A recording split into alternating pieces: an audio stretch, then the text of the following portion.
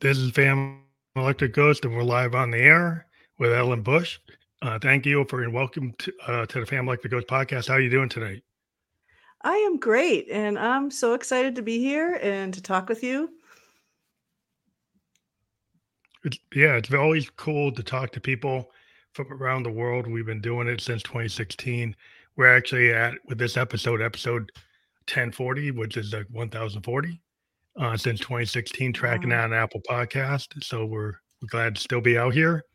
And we want to let people know that we do have your website, ellenbusch.com. People can click on that and actually get to that when we're published on Facebook, YouTube, Twitch, and all the other places that we're going to be on the web later today. And so you'll be able to click through that. If people contact you on there, is that how they get to your books and how to contact you? Yes, they can contact me through the website. My email is info@ellenbusch.com. And you'll see a contact button on the website, as well as you can find the book itself on Amazon and Barnes & Noble. I'm on LinkedIn, Mm-hmm. Facebook Awesome. under Ellen Busch, and then also Instagram. And it's Ellen Busch 1500. So pretty easy to find. And being, a redhead, it's pretty easy to match up my picture with my name. So, yeah. So yeah, this episode we're going to talk about how I turned an academic death sentence in my life's greatest adventure. So we love to tell people stories, and we like to get to the root of the heart of the person. But like one thing we always ask people is like, what motivates you? Like, why do you do what Mhm. you do? Sure. Well, I wrote this book because I feel a tremendous sense of responsibility. I have overcome incredible challenges and losses, and I not only survived, but I learned to thrive again. And what I've learned is really valuable, and that's really important. And it's my hero's journey. And I don't know if you're familiar with the hero's journey concept, but the last piece of the hero's journey is the warrior or the adventurer brings what they've learned home to their tribe. Yeah, And like they share what they've learned. yeah, the key lessons they can take away from what you've done. Like so that kind of points out. I've always liked to ask people, like, maybe it's too early, but what are the key lessons people should take away from you kind of at the beginning, and then we can dive into it. What that means. Yeah. Yeah. I think the biggest thing is that you can go through tremendous trauma, loss, um, and you can heal, you can recover, and you can learn to thrive and fall in love with life all over again. That's the good news. The bad news is it's a lot of hard work. And it's a Nothing's lot of that's worth anything commitment. is easy. But I Exactly. always find that, people think that successful people always have it easy. They think it somehow just Oh happens. gosh. And it never has been, maybe people want to portray it that way, that it was easy, but a lot of times, it's never that simple. And so maybe you can talk about like what it means to be dyslexic from, some people might not fully understand. And so maybe you can kind of give people Sure. that definition from somebody that, experiences it. Sure. So, it's interesting. The whole perception of dyslexia has changed over the years. And that's a big piece of my story. Um, it is considered a learning disability, and it is protected under the the Americans with Disabilities Act. Disability Act. So if a child or adult is diagnosed as dyslexic, they fall into that category of being legally handicapped.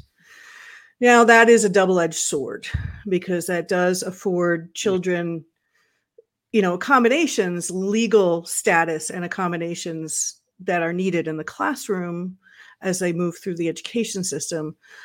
The negative side of that is that it's a handicap, or it's perceived as a handicap. Um, Mm. and So this it is puts you a in the e classification that causes social problems, right? exactly. So the way that I like to describe it is that it's considered or perceived as an intellectual disability. Yeah, that's totally wrong. And yeah, and it couldn't be farther from the truth. We just learned very differently. And we Yeah. do not learn like other students, and we need those accommodations and we need that extra time. And what a lot of people don't realize is Einstein was dyslexic. There's a lot of people who had so-called learning disabilities. They just think Mhm. in a different way, and thinking in a different way can be an Exactly. advantage. Like in his case, I think that's how he was able to see those physics Exactly. issues, like those It, concepts. Because it, sometimes it's the out of the box person. Everybody mhm. wants to be in the box, but it's really the out of the box people who go to the bleeding edge that have a different capability. Hendrix was left-handed. Because he was left-handed, he strung his guitar differently. He Mhm. approached the guitar differently. If Yeah. he was like everybody else, he probably wouldn't have played that way. So there's a lot of Right. things that people have. Somebody could say being left-handed is a problem, Mhm. and I think they did. And so there's a lot of things that we try to put people in boxes, and I totally agree. It's like it doesn't measure your capability. You just do Exactly. something different. You learn different. You approach Mhm. things differently, and maybe that difference society needs. I agree with you 100%, and I don't think anybody would consider Einstein as having an intellectual disability. It just doesn't Yeah. fit. It's so interesting because it's about the perception and how perception changes over time. And as we learn about the brain and human development and child development, and you mentioned the idea that people at one time thought that being left-handed was a bad thing. And my father was actually left-handed, and he was born in 1938. He's passed away now, but he was forced to be right-handed Yeah. Yeah. That's when the he problem. yeah. So again, it's a perception. It's not the reality. As children, we certainly struggle because the classroom is not built for us. And Mhm. generally speaking, I want to make sure I answer your question thoroughly, is that generally speaking, dyslexia is associated with a reading disorder or a reading Mhm. comprehension disorder or letter reversal or number reversal. Um, that is certainly true, and that's certainly something that I struggled with. But the issue for me was that I was condemned.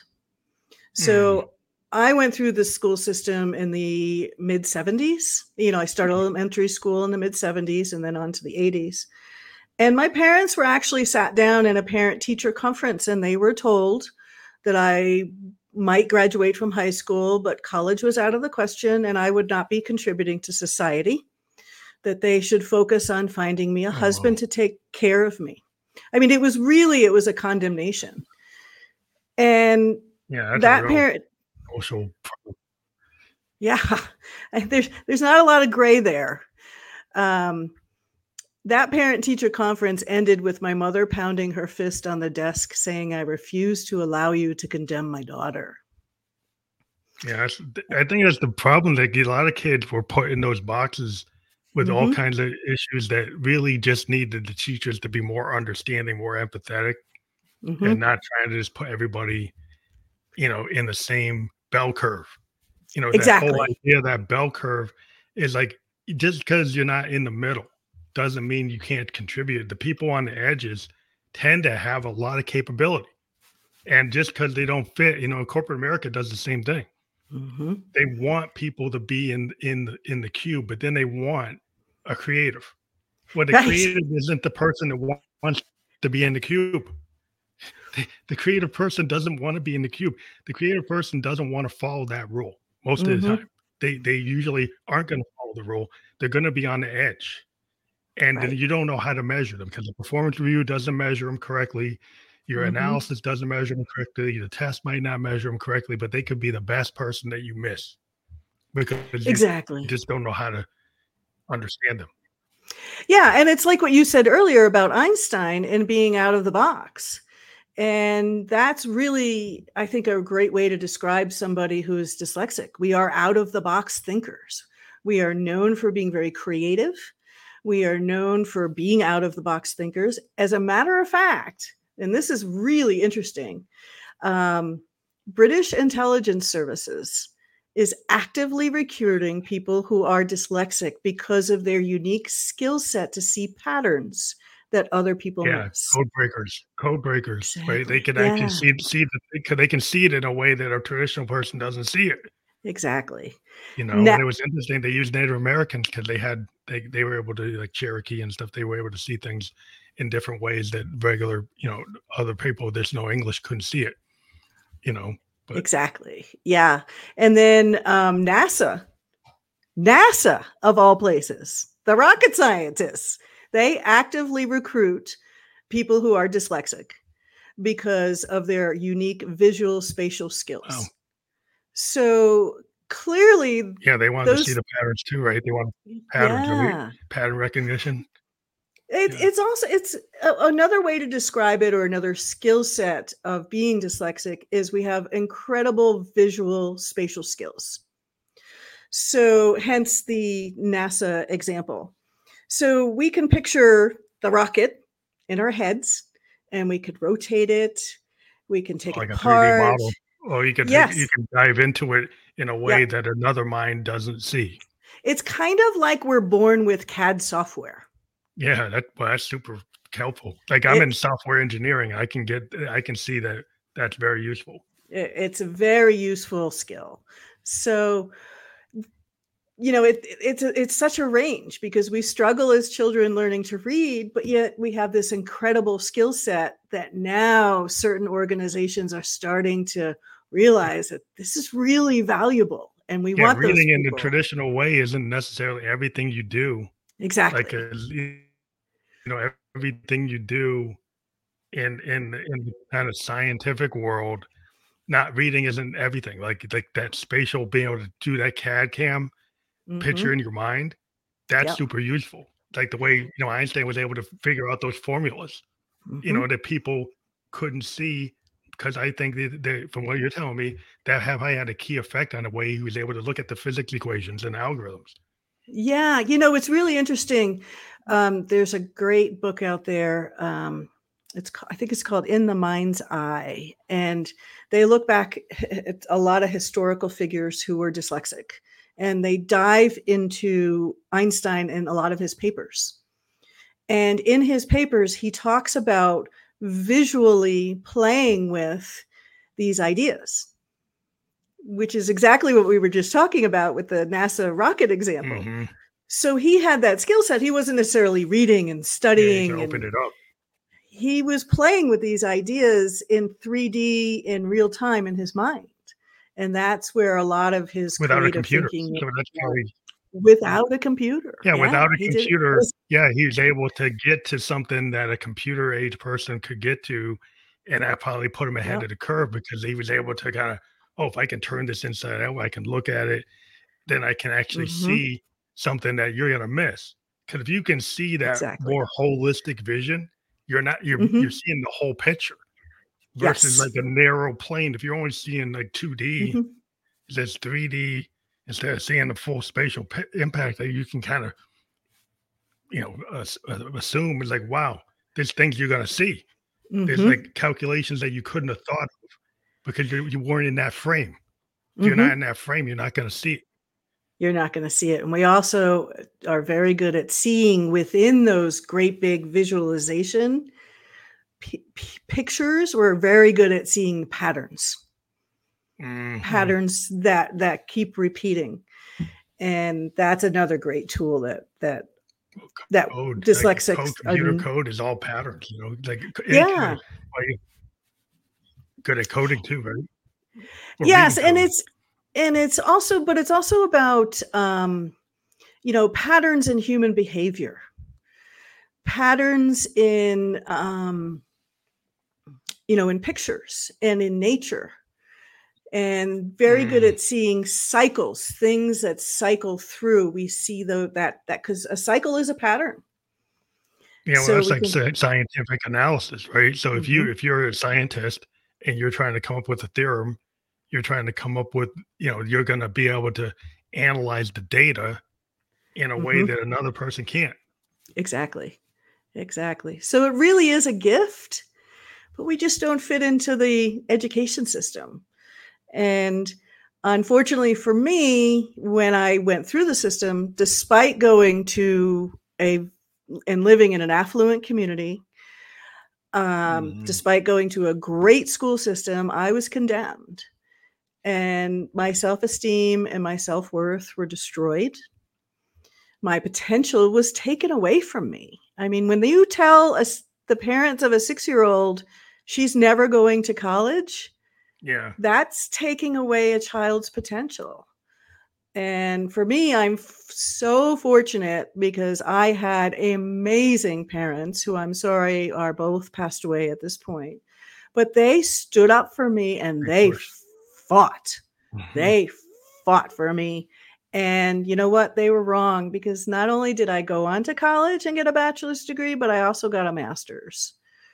Yeah, I mean that's the fight that a lot of people, people might not have a disability, but they might be put into a class Mhm. where they feel like I grew up. I'm a child of the '70s. I grew up outside of Boston. There were people that felt like I shouldn't be there, and I so know how you like feel. my parents had to fight in the same way you fought, and I went to college, and we Yeah. had counselors that said that I shouldn't go to college, not for any good reason, right? And so I was able to get there because I had parents that would show up at the teacher meeting and push and Yeah. get me into AP, get me into those things. So like it is hard because you can get labeled and people get labeled. It's terrible how the labeling happens, but it's like Yeah. it's not fair to any person, that's a human being to get labeled without judging you for what you can really do. And I think that Right. now you mentioned like NASA and people actually seeing that the capabilities of people with Mhm. dyslexia, but the education system, are they catching up with with like what NASA and the military and other people have figured out? Um, in some ways, I think there's definitely progress that's been made. Um, but we still have this stigma of we're legally handicapped. We're legally still under the Americans with Disabilities Act. Yeah, so that's a label. That's a problem. And it's the label, and it's such a double edged sword because, in one way, we need those protections. But on the other side of that coin, it's that And the other way they label hurt you. is it's so It's kind of detrimental. limiting, right? It's Because very the limiting. mindset of the people in the majority, when they see that label, they Mhm. automatically attach a handicap. They automatically attach that it's like mental capability, like you were saying at the beginning. Just because Exactly. you're under American Disability Act doesn't mean you don't have intellectual capability. And I don't know why the Exactly. conversation hasn't happened to kind of Mhm. teach people in the majority that, like, okay, we need to protect the class of people, but doesn't mean that they're not capable. Exactly. You know, it's like, how do you thread the needle to get people to like, oh, well, they just want to think one way. And like, it's Right. always like, it's never that easy. Well, some people want to make it that easy because they want to stay within the paradigm. But, Right. so how do you push against the paradigm? It's tough. It's really tough, and that's one of the reasons why I wrote this book is because, you know, one of the things I've learned and I bring back to my tribe is that there isn't an intellectual disability. And if your self-esteem has been hurt by this label or your self-worth or your potential's been taken away, like what happened to me, you can heal from that. Hmm. Like a limiting belief that's not true. It's like it's not a truth. It's a belief. It's not the truth. And so It's false. yeah, so that's a hard thing because some people they don't won't have a disability, but they can get hit with limiting Mhm. beliefs that actually hinder their progress. Yes, and one of the sources that I cite is a term called learned helplessness. And it's a psychological term, Mm, and I'm not an expert on it, and I will defer to the experts. But I do touch on this in my book, and Mhm. this is something that I think you're kind of alluding to, is when you tell a child that they're broken and they're brain damaged and they're dyslexic, at some point they're going to respond to the world as if they are, because they keep getting that message. Mhm. So you're Yeah, teaching them that. you're teaching them to limit themselves and their Mm-hmm. possibilities because if you get society has social mores. I was a sociology major in college, Ah. and people get into these mores. They get into these like societal norms. The Mm-hmm. societal norm wants everybody to be in that bell curve, and when you're Yes. outside of it, they want to say, "Oh, you're the other. You're the other. You're the Right. problem." And Right. so and You're then they either the wanted to like problem. denigrate you Yeah. with a solution. If you're lucky, you get to be in like the Einstein genius category. But if you're on the other end of that bell curve, it's like you said, you're a problem. So yeah, and there's not a lot of Yes. wiggle room in there. So Yeah, they just want to, put blame on it, make you feel like you're faded, that you're, mm-hmm. and designed to fail. And it's like that's not a good place to be with Nope. a youthful mind or any kind of mind until Yeah. you can break through the like crucible moment when you realize you can take the reins and you Mm-hmm. can first like realize you're not limited. Yeah. And even if people think you are, they once you realize you're not, then you that's the key Yes. because then you can start pushing. And Mm-hmm. regardless of like you lose friends or you lose people that don't like you when you push. Well, Oh, that's there. okay Yes. because there's a group of people that will like you. Mm-hmm. So it doesn't really Mm-hmm. matter about the people Right. that fall off versus the people where you need to go. I think you're 100% right, and that has been my experience. Yeah, that's a hard So thing because some people get scared of losing. Yeah, but if you're in a codependency, like maybe you need to lose that. yeah, well, Yeah, that's not really helpful. yeah, and that's what ended up happening to me is, my low self-esteem and low self-worth made me very vulnerable to predators. And Mhm. fast forward 20 years, and when I get married, surprise, surprise, I end up married to a narcissist. Oh, yeah, it's not Yeah, good. not good. We had one incident of violence, and I had 6 years of narcissistic psychological abuse. I had to plan and execute my escape, and I did so, and I got out safely, obviously, but not everybody does. And Yeah, it's a hard thing. it's tough. And I think that low self-esteem, low self-worth makes you vulnerable to the predators no matter what the cause. In my situation, the cause was the dyslexic label and everything we've just been, talking about. I had the great parents. So it wasn't like I came from a family where there was abuse, because that was not the case. But when you have Mhm. low self-esteem and low self-worth, the predators are looking for you. They really are. Yeah, and you had your degree, right? I mean, you Mhm. would get, but you still had. It doesn't matter. Exactly. Like you can have a lot of capability. I run into people that are Yep. very capable, but they're Mhm. subject to predators because they don't believe in themselves. Like you could have somebody that you Exactly. see on stage, they look real confident, but they really got a lot of self-loathing. And Exactly. even though you're on that stage and they're presenting this other version of themselves, they still don't feel that way. They Mhm. what they present is not what they feel. It's like a mask. Exactly. And then Mhm. it's like, oh, they couldn't believe that they actually got conned or they got put into this or they're with this Yeah. person. It's like, why? They have this Yeah. capability, but they don't believe it. It's like that's all it's like the mindset is very powerful. It's very powerful, and I've heard you talk about mindset in some of your other podcasts, and it's so interesting because in my case, the belief that I wasn't worthy, that I was brain damaged and I was broken was so ingrained that I wasn't even conscious of it. So here I am with a Mhm. bachelor's and a master's degree, and I'm an articulate, capable woman. And I had low self-esteem and didn't even realize that it was plaguing me. And it was after that I got out and realized I was completely traumatized and needed help and needed to get to work on myself, that's when I began to shed that label. Mm-hmm.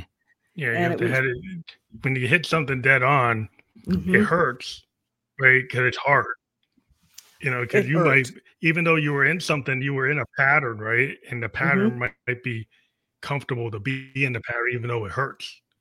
It's like hard to get out of a pattern, right? It takes a lot of work, right?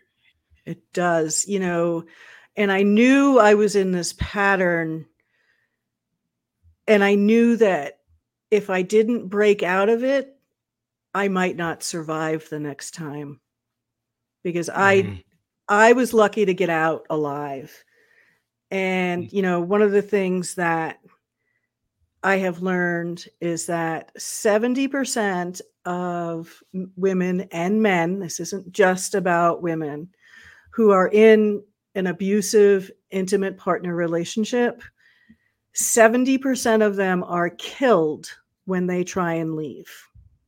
yeah, it's very bad. I mean, you can see the numbers with if you check, the criminology of it, and Mhm. you start doing the analysis, and people's like, well, what's the pattern here? Yes. And they're seeing the pattern with the domestic violence. It's like it's the Mhm. person that Mhm. that kills you more than serial killer. Everybody's always looking for the serial killer. The Yep. person that usually kills you is your partner, Yeah, is your husband, is somebody that's close to you. That's exactly. the person that does it. But everybody's Mhm. looking for the boogeyman. They're looking for the, like, whatever, like some kind of Scorpio killer, or like, they're always looking at, yeah, and there are people that Yeah, do that, but that's not the common situation right. you just talked about. Yeah, sometimes they need to look right next to them. And I Yeah. think that's harder for society because sometimes those people, they're in positions.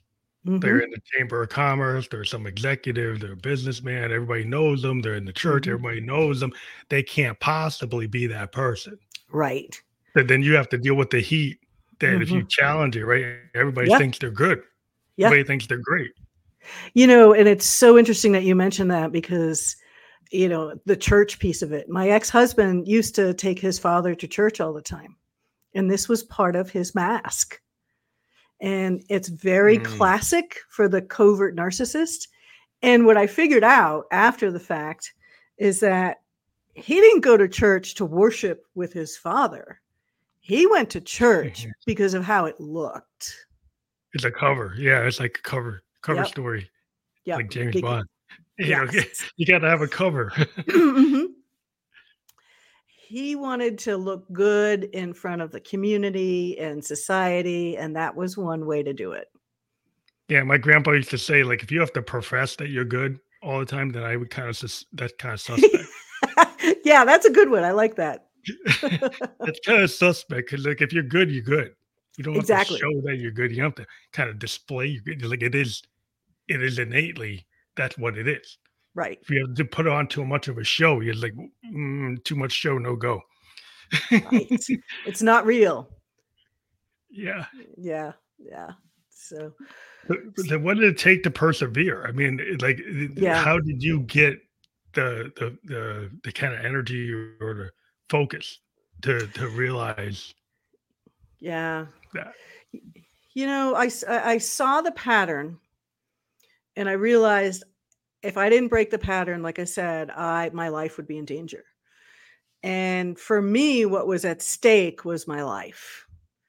So I was willing to do or go emotionally wherever I needed to go. And Mhm. I first started to work on the trauma piece of it. I was so traumatized, I was driving through stop signs and red lights. Mm. I So could barely you're in your head so much you weren't exactly. recognizing what was going on in Yeah. reality. I was kind of disassociated from my body as well as, like you said, reality. And I went to work with therapists and coaches. I have done about 5.5 years of intense EMDR work.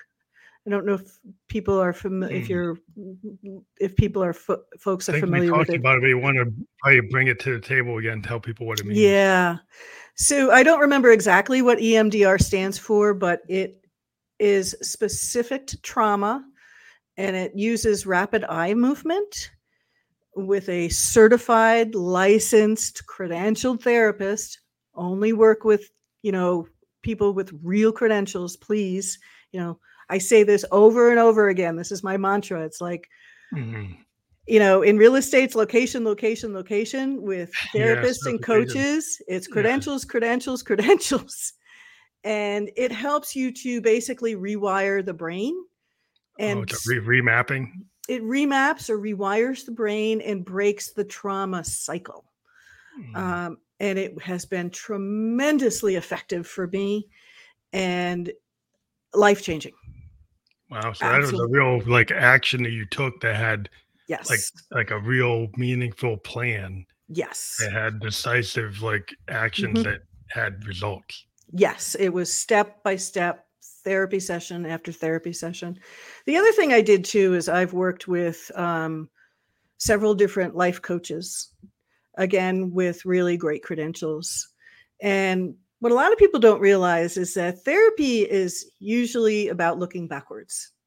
Coaching is about looking Mm. forwards. And what do you want to Yeah, that's true. create in your future?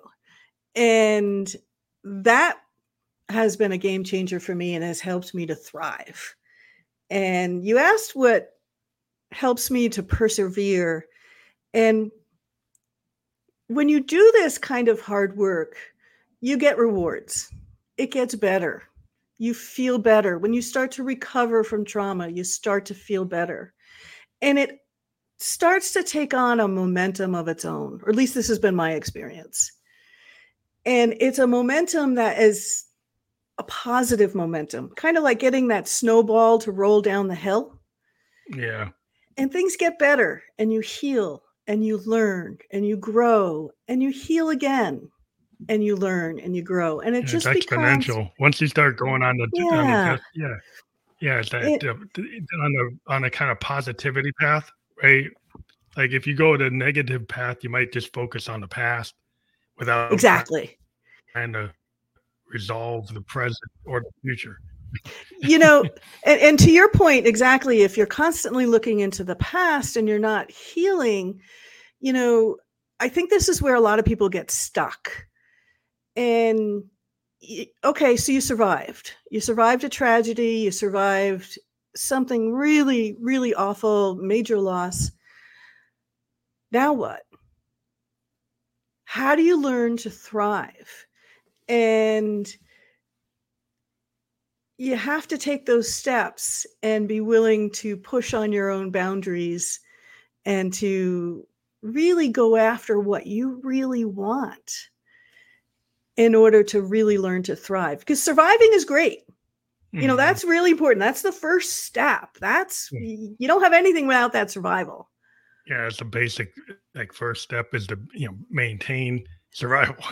Exactly. Then start to flourish and have fun, to actually Exactly. feel good, you know? Exactly. Exactly. And what I've learned and where I am now, and I still work with a therapist and I work with coaches, is that there's still healing going on. And I'm still uncovering, those seeds that were planted in elementary school and still digging them up and disposing of them. But it's really become a journey of self discovery Mhm. and growth. And that's where it gets really exciting. And you get to take steps and do things that you never would have considered doing before. One of the things I write about in the latter half of the book is I've done quite a bit of training with um, retired Navy SEALs. Mhm. And that has been where I've really learned to thrive. Those coaches are amazing, but they're also the best in the world at what they do. So I have done Yeah, martial. the extreme capability. Yeah, they're amazing, and I've done martial arts training. I've even done some firearms training, mindset training, yoga, breath work, with these retired SEALs. And that's where I have really stepped up and moved into the space of just thriving and exploring my own capabilities. Yeah, it's always hard. Sometimes you got to push. And when you push, you do things that you never did before or not Mm-hmm. comfortable. You're not going to be the best. Right. So Right. sometimes some people just want to stay on something. They go, okay, I'm going to stay in the factory doing this one task because that's what I know. Mm-hmm. Right. Mm-hmm. And that satisfies me. It buys my boat, pays my mortgage. It's fine. But did you have a dream that you wanted to go, you know, beyond Broadway? You wanted to paint. You wanted to do, but people told Yeah. you that was foo-foo. That was like, you can't do that, and so you do something that kind of barely gets by just because it's like, it's not, you don't challenge yourself. Yeah. I don't think for me, nobody's ever asked me that question. That's such a great question. Um, I didn't have a specific dream other than writing the book and moving to Colorado and spending all winter skiing. But that's a Oh yeah, sport. you had a plan to do that. You wanted to do Yeah, that. exactly. That was my plan. But it's so interesting because all of my life, growing up or moving through the education system, I should say, I always heard you're not good enough, you're not capable, you're never going to be able to do that. And just every version of that. So I got Mhm. into this habit of just kind of smashing that idea, first with a bachelor's degree, then with a master's degree. Now I've written this book, and I've always had this very adventurous personality. Um, I don't know if you're familiar with the concept of the archetypes. And I Yeah, I took a think I heard person, about it. Yeah. yeah, I took a personality test, and I came up as the explorer archetype. So I just Oh, naturally have a very curious nature. And I'm always out there wanting to learn the next thing and exploring this and exploring that. Um, I've got certified to scuba dive when I was 17. My father really saw the explorer okay, good. archetype. You like to go out there. You really, Yeah. yeah, you really want to go out there. You go scuba diving. Yeah. And it's so funny because, like I was saying, my dad really saw that explorer archetype in me at a very young age. And he knew that could be a tool to teach me how to persevere. Yeah, Because, well, if you get yeah, into something like that, then you're going to mhm, learn discipline. Like, in order to be a diver, you got to have discipline to be able to do it right, so you don't hurt exactly. yourself. So, Exactly. if you start putting, you want to go skiing, you got to learn it. It's kind of Hmm. dangerous. It could be dangerous. Yeah, Yeah. I do downhill mountain biking. I mean, that's dangerous. But Yes, it I like is. it. But I like to do it. But you have to have a certain level of skill to be able to go down a Hmm. Vermont mountain. Like, you can't just do it. It's like, well, I don't need any training. I don't need a back. Like, you gotta have a certain level of discipline, and Exactly. you gotta be willing to engage fear. Like, if you have a fear of heights, oh, I don't know if you should be doing that. you know. Exactly. So like, how do you get over it? Like initially, Hmm. when I first hit the mountain, he's like, whoa, whoa, whoa, I don't know if I should go down this cliff. Right. but but Right. like, at some point, if you're gonna do that, Hmm. you do it. Like, the more you get into it and you get the training, but you have Yeah. that adventurous kind of personality, that the first step might be hard. And you It might have some is. trepidation, right? You have trepidation, but that doesn't mean you can't do it. Right. I was scared when I did my first checkout dives. And, when I was 15, my dad sent me on Outward Bound. We did 2 weeks whitewater rafting, hiking, climbing, and rappelling in Utah. And that was scary. I was Mhm. terrified to Yeah, rappel a hundred that could foot be scary. cliff. Repelling could be yeah, that's Right. scary. It's very scary. But I always wanted to do these kinds of things. And my dad always said to me, he said, Ellen, you can do whatever you want, but get properly trained. Mhm. Yeah, that's it. Yeah.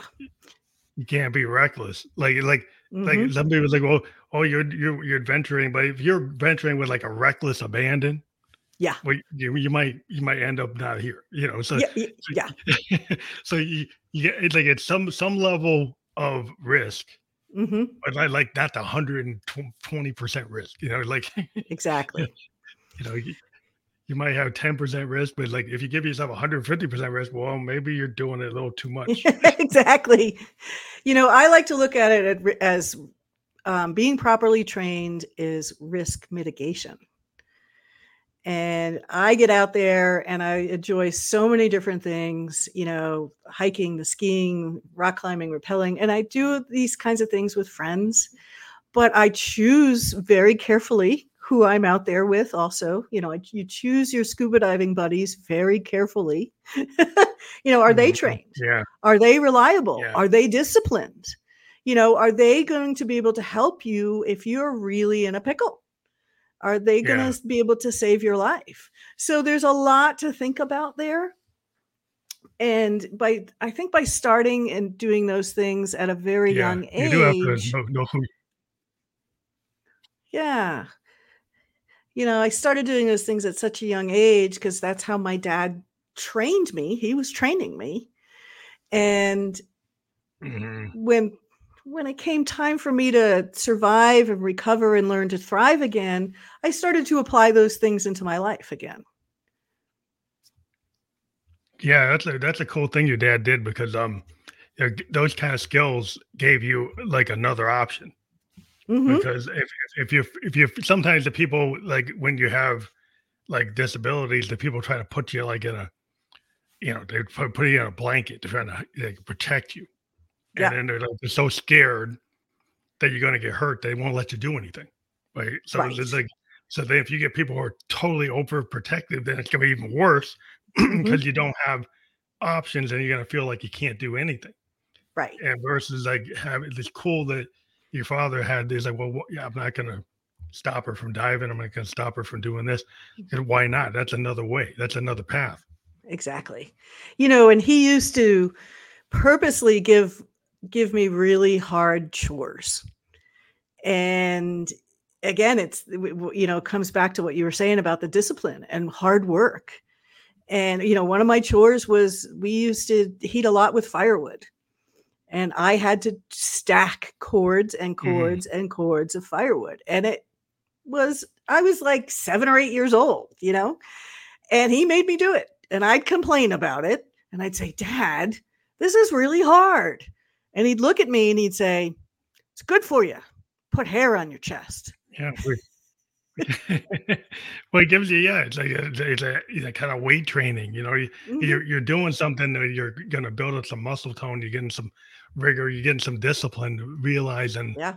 that you need to do a task. There's a reason for the task. And, Yeah. sometimes people today maybe don't realize you do need to give young folks tasks that might be a little difficult. And everybody can't just win. You know, Right. win all the time Right. isn't really teaching you anything. Like if you No. if you don't learn how to lose gracefully and Hmm. have a lesson learned, if Yep. you're artificially being told that everything you do is perfect, Right. how are you ever going to progress? Right. Right. And it was so funny because I used to complain about these chores. Of course I did. I was 8. And he'd say to me over and over again, it's good for you. Put hair on your chest. And I'd say, but daddy, I'm a girl. Yeah, they need to factor that in. And he'd say, doesn't matter. Go do it anyway. I'd say, okay. And I'd stomp off and go do my chore.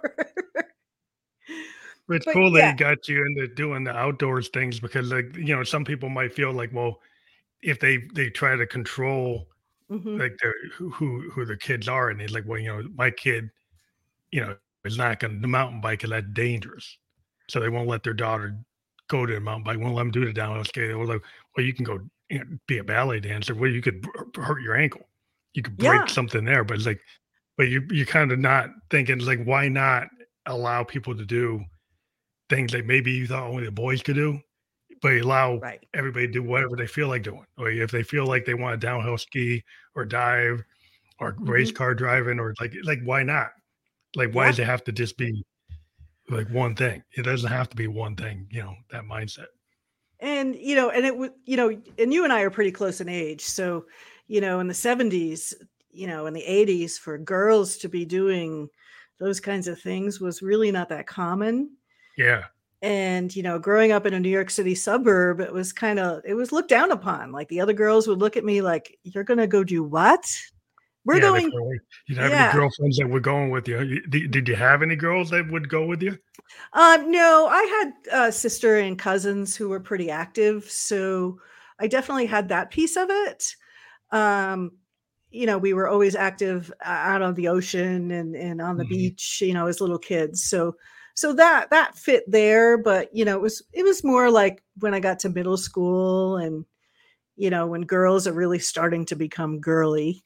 Um, Mhm. that's when things started to get a little uncomfortable and I started to realize I was a little bit different.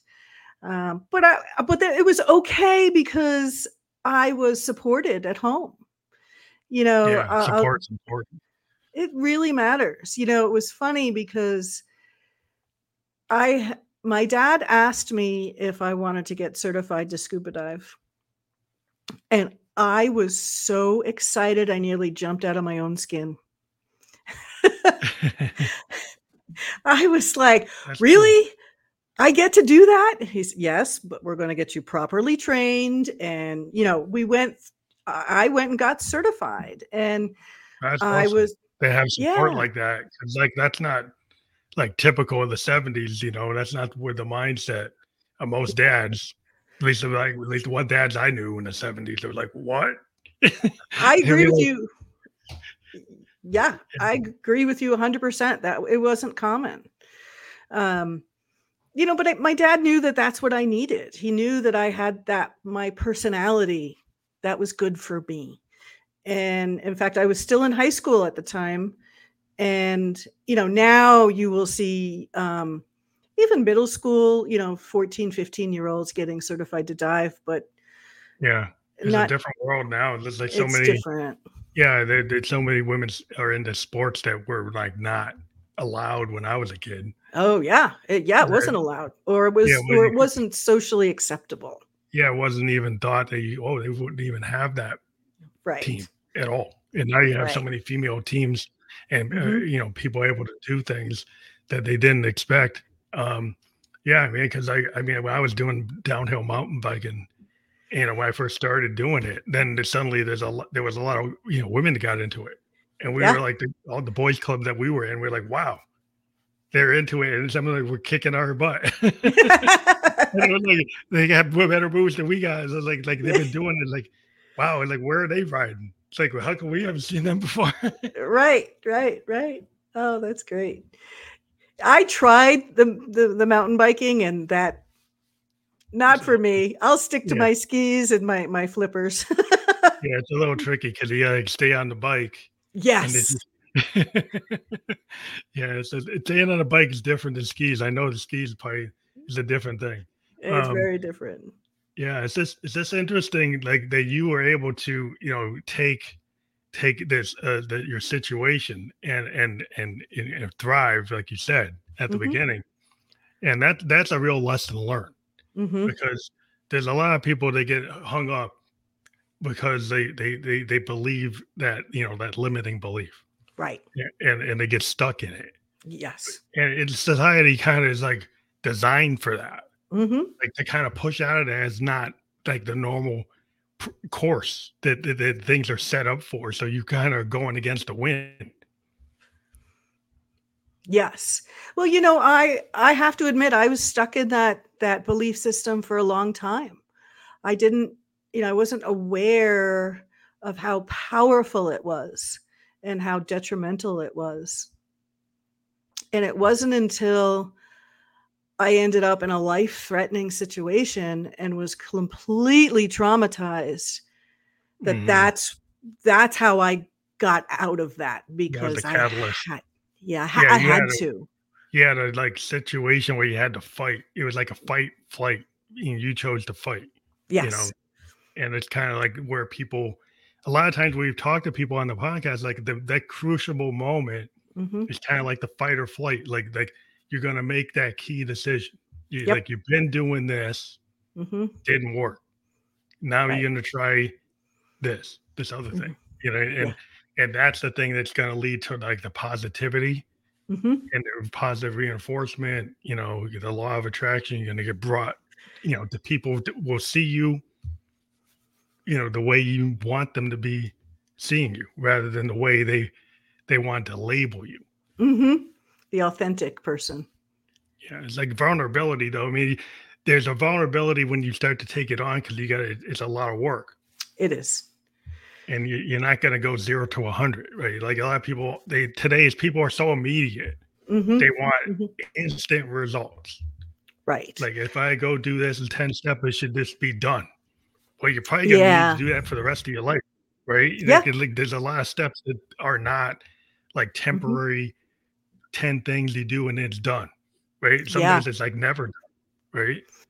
You know, and I think your point is so important. For me, from when I escaped to when I finished the book was really a 10-year journey. And there's a lot of people out there who are not going to want to hear that. But that's the truth. It's really been a 10-year journey of healing and learning to thrive. And I had a really interesting experience it was about a year ago. So when I escaped, I was in Florida and I drove back to New Hampshire. Mm. I took my two dogs and drove back to my parents' house because my parents took me in. Thank God. Um, and I remember I was driving, that 95 corridor. I was driving through, and I was driving through DC, and it was snowing, of all things, lightly snowing. It was in the Mm. middle of the winter. And I looked over, and at one point when you're on 95 going through DC, you can see the Washington Monument. Yeah, yeah. And I remember seeing that and thought, wow, that's really pretty. It's a shame I don't have time to stop and see some sights, and I gotta get moving forward and take care of my life. And then one of the coaches who I worked with is a recently retired FBI agent, and he's in the DC area. And I flew out from here about a year ago and did 22 hours of physical self-defense training with him. So it's almost Wow, exactly that's 10 cool. years later. Yeah. Oh my gosh. Yeah. 22 hours and 2 days of training.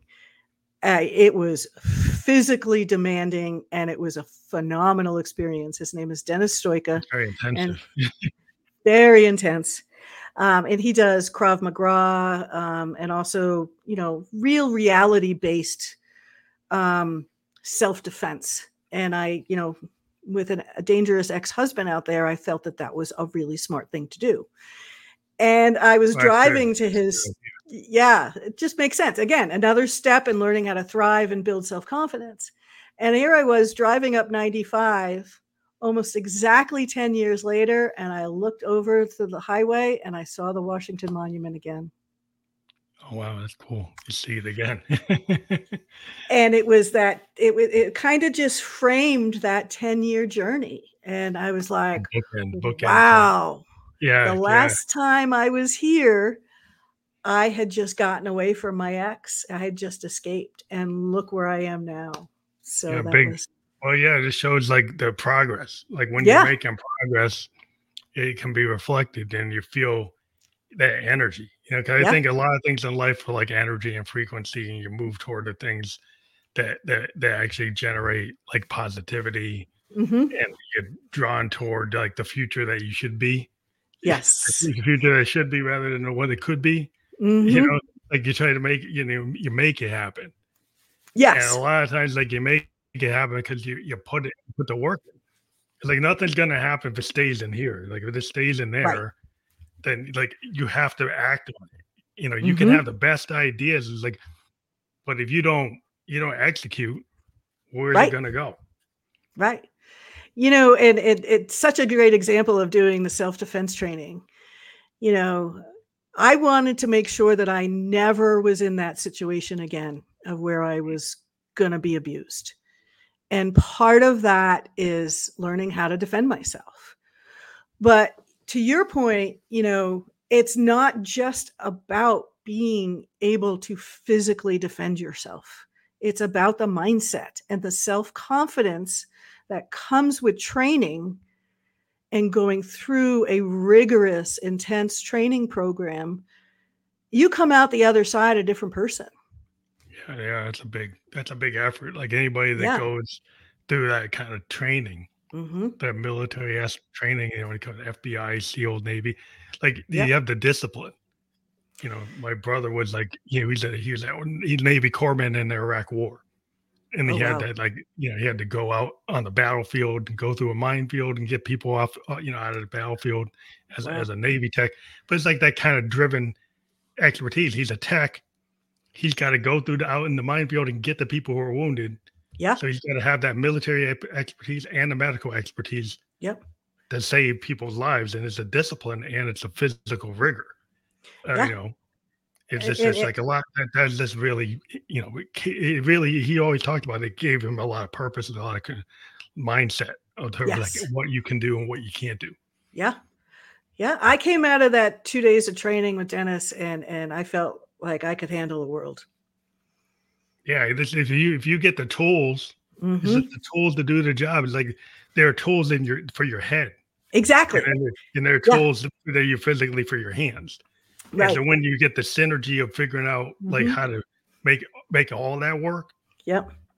and some people it's like it's a multiple legs to anything. It's not Yeah. just one thing, and that's where people I think make mistakes. They think, well, I'm just going to do the diet, I'm just going to do the mindset, I'm just going to do the body. Well, you got Yeah. to do like the heart, mind, body, soul, the whole Yeah. thing. You have to work on all the different parts of yourself. Yeah. And that's when you get to thrive. That's when it gets really exciting because you learn about yourself too. You learn how tough you are. You learn how much you're willing to push through the uncomfortableness and those boundaries and stand up and say, you know what, I am going to complete this training. I am going to go through this. And the other side is rock solid confidence. Yeah. I mean, every time you do something, the way I look at it, like there's happy accidents, not Mm-hmm. failures, right? That you Yes. learn from the lessons learned. And a Right. lot of people are kind of shamed. Like if they're shamed into thinking they have to be perfect. And if they can't be perfect, they don't want to even execute, the Right. thing. And that's a big mistake that really prevents a lot of forward moving progress. Because then I, you never raise your hand, you don't participate, you don't get part, you don't yeah, move forward because you're like so scared of making that mistake. That's part of life, because you're going to get better. exactly. And I agree with you 100%, and one of the things that I've learned to do is to just try something as an experiment and to not attach what I think an outcome should be. Like I don't know Mhm. what I'm going to get from this 2 days of intensive training. I mean, I have an idea of what I'm going to get from it, but I really don't know. And just being open to different possibilities removes any failure because Yeah, yeah, you go into that. A lot of people call it the childlike mindset. yeah. It's Just very. try it and see what happens. Yeah, You that's what know, a lot of people would like grow out of it, but it's actually mhm, very necessary. If you notice, a lot of creatives they seem kind of young at heart, mhm, and they could mhm. be older than you expect, and it's like they still have that childlike kind of glow. They still got Yes. that childlike fervor Mhm, because that's what the whole thing is. Like that's and that's the benefit. Not that you get a million views, not that you get this X, that you got something. exactly. The fact that you love to do what you're doing, and you love the experience of trying. That Mhm. it's like your adventures, like you said, you're an explorer. Yes. So that act of exploring doesn't mean that you're gonna get like X.